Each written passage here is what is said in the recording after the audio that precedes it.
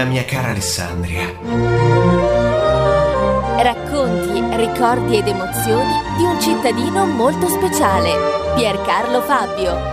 Martedì 11 ottobre 2011. La mia cara Alessandria. Buonasera a tutti. Partiamo da una scoperta. Un mio caro amico mi ha passato un librettino, probabilmente un'agenda, dalla copertina verde un po' consunta. All'interno una raccolta, come se fosse una rassegna stampa, di tutta una serie di articoli che, a guardar bene, erano articoli del sindaco Basile. Nicola Basile fu sindaco in Alessandria dal 47 al 64, 17 anni, uno dei sindaci più amati della nostra città. Bene, articoli del sindaco Nicola Basile apparsi sul Piccolo in un anno, il 1960. Probabilmente un'agenda a rassegna stampa dello stesso sindaco Basile, quindi una scoperta sostanzialmente importante. Ma cosa c'è all'interno di questa agenda? Moltissime cose. Noi abbiamo estratto qualche fatto, qualche episodio, qualche racconto, qualche leggenda riguardante Alessandria. Ve la dedichiamo sapendo che chi parla è il sindaco Nicola Basile. La mia cara Alessandria. In esclusiva su Radio Alex.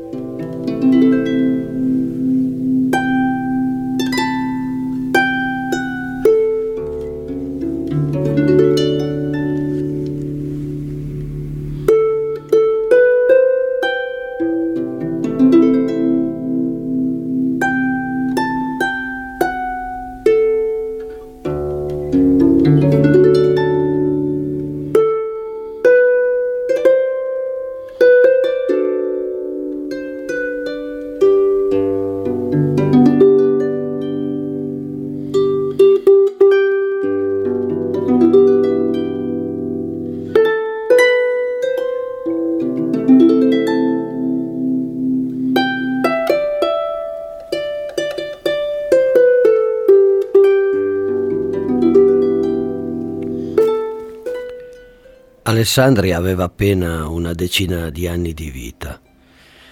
Pedoca veniva da noi dalla Germania. Era una regina ambiziosa e prepotente. Pareva nella superbia che volesse tutto per sé, anche il latte delle galline, e voleva anche Alessandria.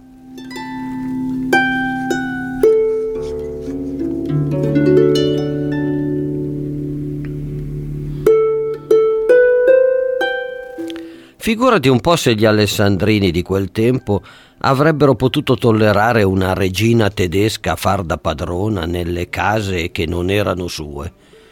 Quando Pedoca seppe tutto questo, andò su tutte le furie e fece tante bizze, tante storie, tanto chiasso, da costringere il codazzo dei suoi soldati e dei suoi impennacchiati ufficiali a mettere un tremendo e tenace assedio alla città di testa dura.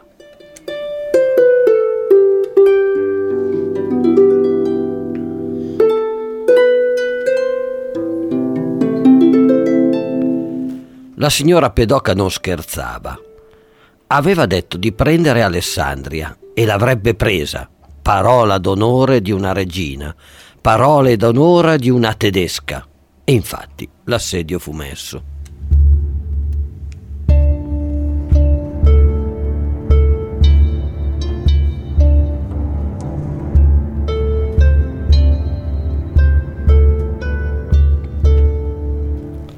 Passa un anno, passano 2, passano 3.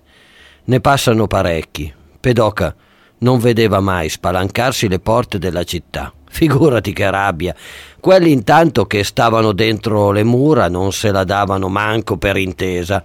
Avevano tanto grano, tanta farina, tanto formaggio, tanti fagioli, tanto vino da dar da mangiare a tutta la Germania e da far ubriacare tutte le regine e tutti i re del mappamondo. Pedoca si stizzì, andò addirittura in bestia.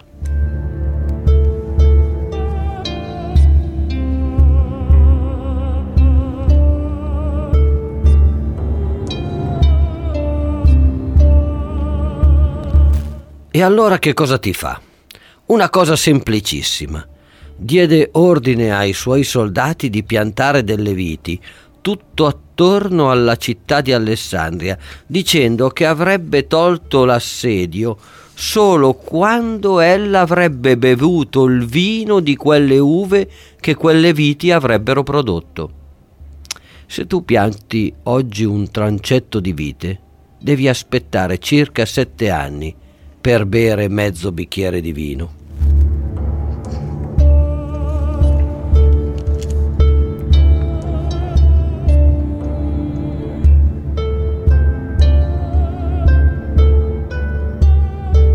Passarono niente meno che 7 anni. I figli di Cagliaudo se ne stavano dentro a farsela buona, a mangiare, a cantare, a sgambettare qualche balletto, fra le allegre risate alle spalle dei tedeschi. Di fuori invece c'era Pedoca, indispettita ed accigliata contro quei testimoni, quei testoni di repubblicani. È vero che il vino era già pronto nelle botti, ma era tanta la rabbia che non ebbe la forza di berlo, come aveva promesso.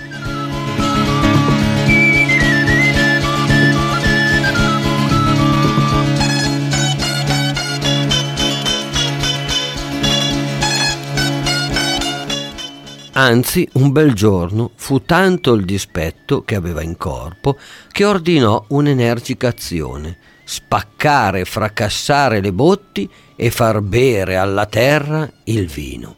Così, inviperita, ordinò al suo esercito di ripassare le Alpi e tornarsene a casa sua.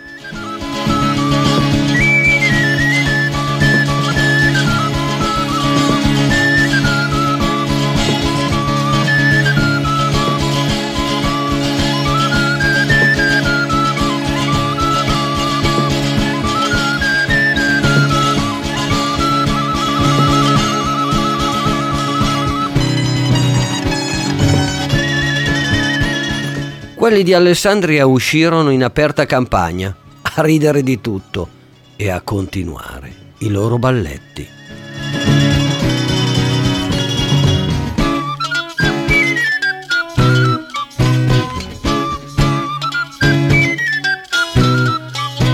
E questa è la storia di Pedoca raccontata da Basile. Vi è un'altra versione un poco più storica, questa è molto leggendaria, lo dice lo stesso Basile, che c'è da prenderla con il beneficio di inventario, però ci piaceva raccontarvela con le parole dell'ex sindaco di Alessandria. Vi racconteremo magari poi la parte più storica un'altra volta. Intanto sentite la danza del cucciolo, i 3 martelli, 1978.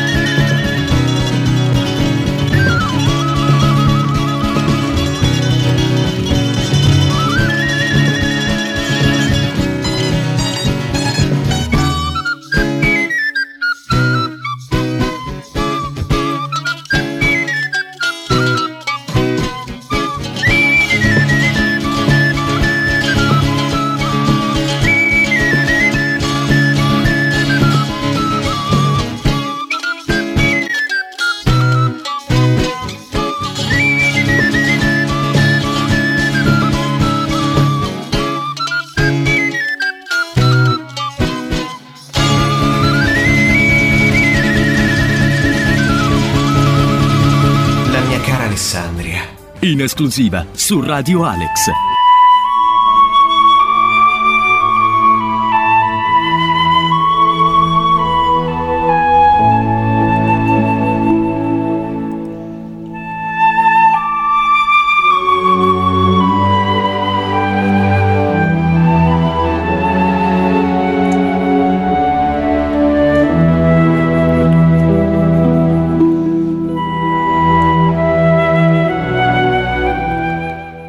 Piccola orchestra Avion Travel, Beppe Servillo, Fausto Mesolella e Mimì Ciaramella hanno prodotto un LP nel 2009 dedicandolo alle musiche di Nino Rota.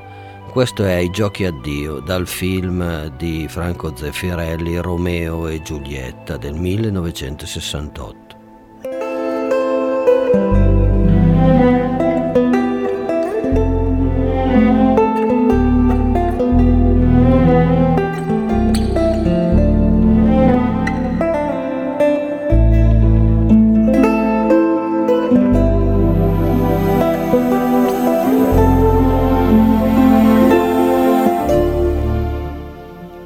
Abbiamo scelto questo brano per introdurvi ad un ragionamento che già nella puntata scorsa avevamo anticipato. Come sarà il teatro comunale di domani? Per sempre di non sono più cose per te. Abbiamo detto che probabilmente un contenitore di questo genere, se utilizzato con la sua funzione tradizionale, cioè quello di proporre una ventina di serate all'anno di programmazione teatrale, è riduttivo, è sostanzialmente una spesa che oggi la comunità non può sopportare, almeno così in termini di peso sui propri bilanci.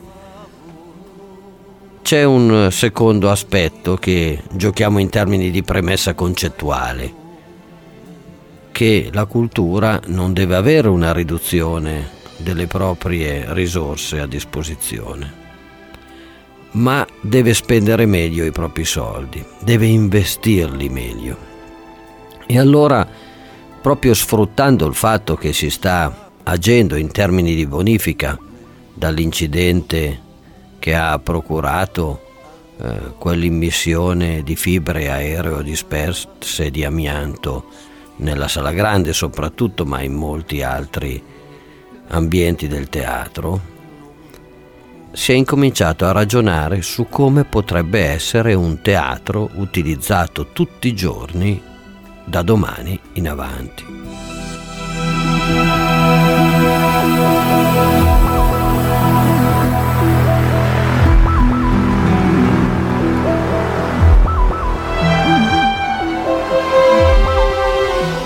Intanto riducendo i posti, oggi sono 1200 circa, si potrebbe fare a meno della seconda galleria e scendere a 950, a 1000 posti.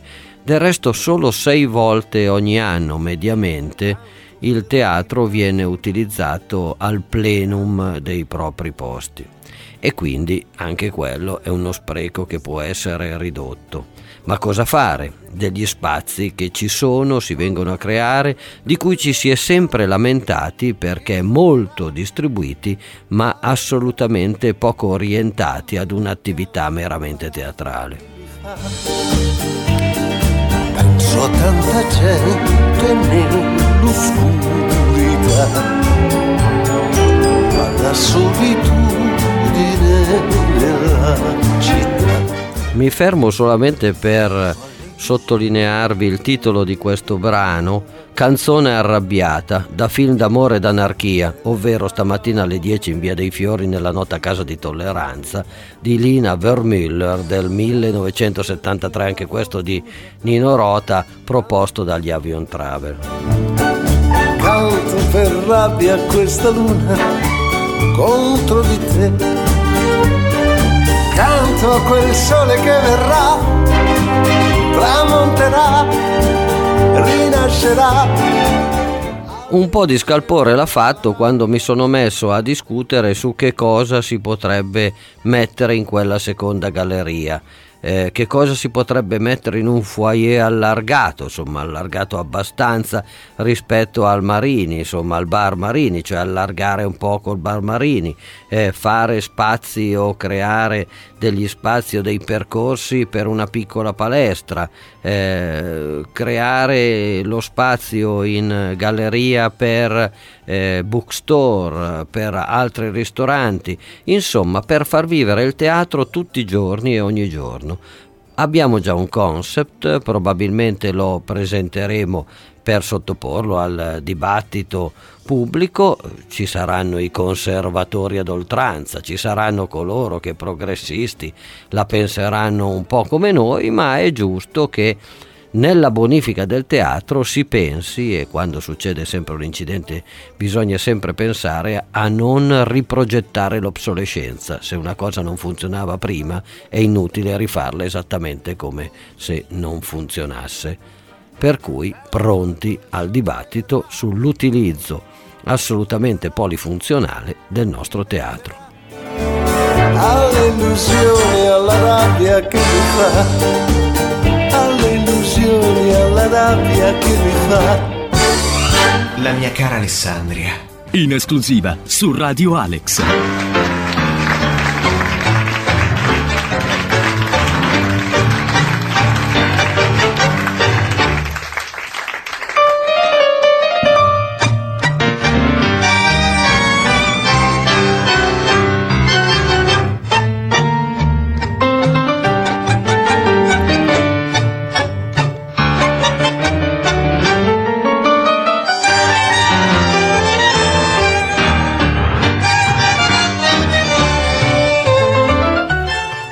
Avrete riconosciuto la comparsita, forse il tango più famoso al mondo, che non è argentino ma uruguaiano, perché è composto da Gerardo Matos Rodriguez, che era di Montevideo, capitale dell'Uruguay, e fu composto questo brano tra il 1915 e il 1916. Il tango più famoso quindi è di proprietà degli uruguagi. A proposito di uruguaiani, in Alessandria sono circa una ventina, ma hanno orientato a un gemellaggio. Ora si è firmato solo il primo atto di questo percorso, che è abbastanza complesso, tra il sottoscritto, sindaco di Alessandria, e il sindaco di Las Piedras, Wilfredo Roman, auspice il consigliere Mario Bocchio. Dove sta Las Piedras? Las Piedras è una città di circa 70.000 abitanti vicino a Montevideo, quindi nell'area metropolitana di Montevideo, e moltissimi cittadini di Las Piedras sono di origine italiana, anche molti piemontesi, e quindi in qualche modo c'era un momento da recuperare in questo tipo di atto di amicizia. L'abbiamo cercato di fare, adesso approfondiremo, e poi comunque i gemellaggi li deciderà il consiglio comunale. Si presentano e si preparano tutte le carte per poter far sì che poi il consiglio decida se intende gemellarsi o non gemellarsi con Las Piedras. Molto bravi i rappresentanti uruguaiani di Alessandria, guidati da Miguel Arismendi, che ringraziamo per la sua attività molto intensa, addirittura a portare una delegazione di grande livello in Alessandria, come vi dicevo, l'alcade, cioè il sindaco di Las Piedras, Wilfredo Roman. Auguri a tutti loro, e questa dedica dovuta sostanzialmente della comparsita.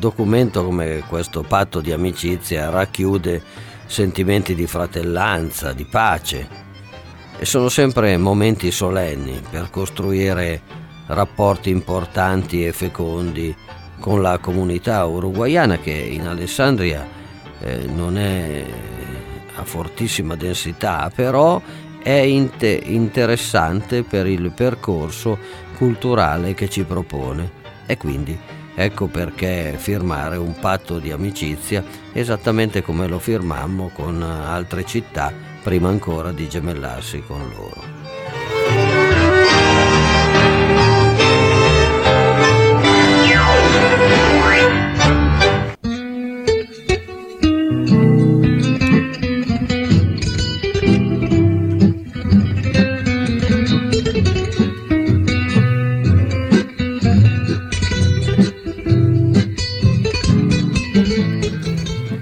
E vedete quanti modi ci sono per suonare lo stesso brano, no? Con i bandoni o con le chitarre, no?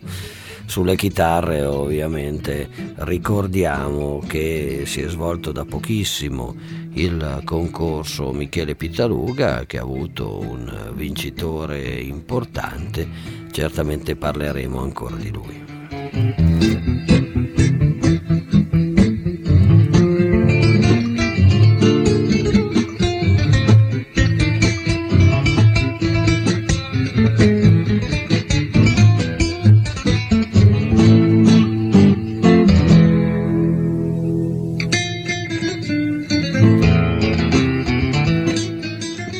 La mia cara Alessandria.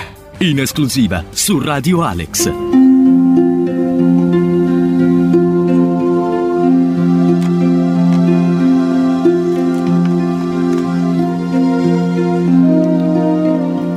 L'almanacco del giorno prima, fatti successi in Alessandria tanti anni fa. Sabato 9 ottobre, San Dionigi I, vescovo di Parigi.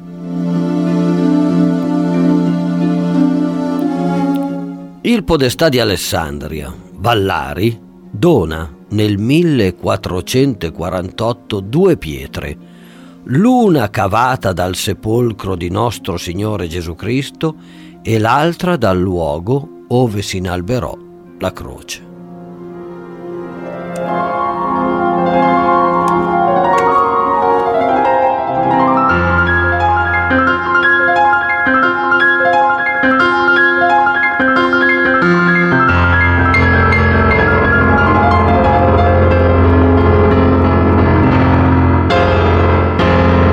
La mia cara Alessandria. In esclusiva su Radio Alex.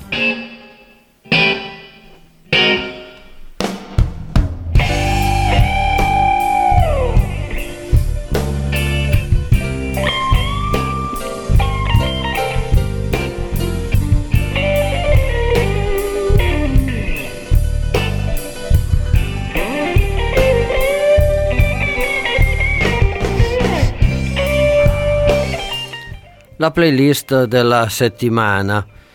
Vi proponiamo una blues woman particolarmente brava, suona anche la chitarra elettrica, e lei che in realtà fa da solista in questa fase, che è stata a esibirsi in Italia e in Alessandria nel 2007. Allora era in produzione un suo CD col titolo Lay Down Daddy.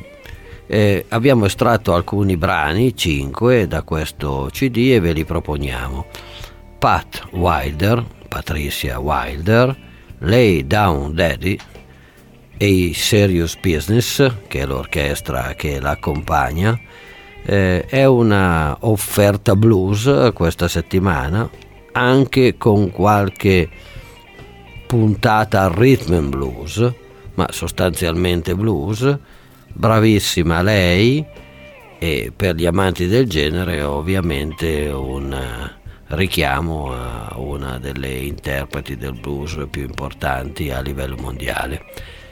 Buona serata, buon ascolto e alla prossima.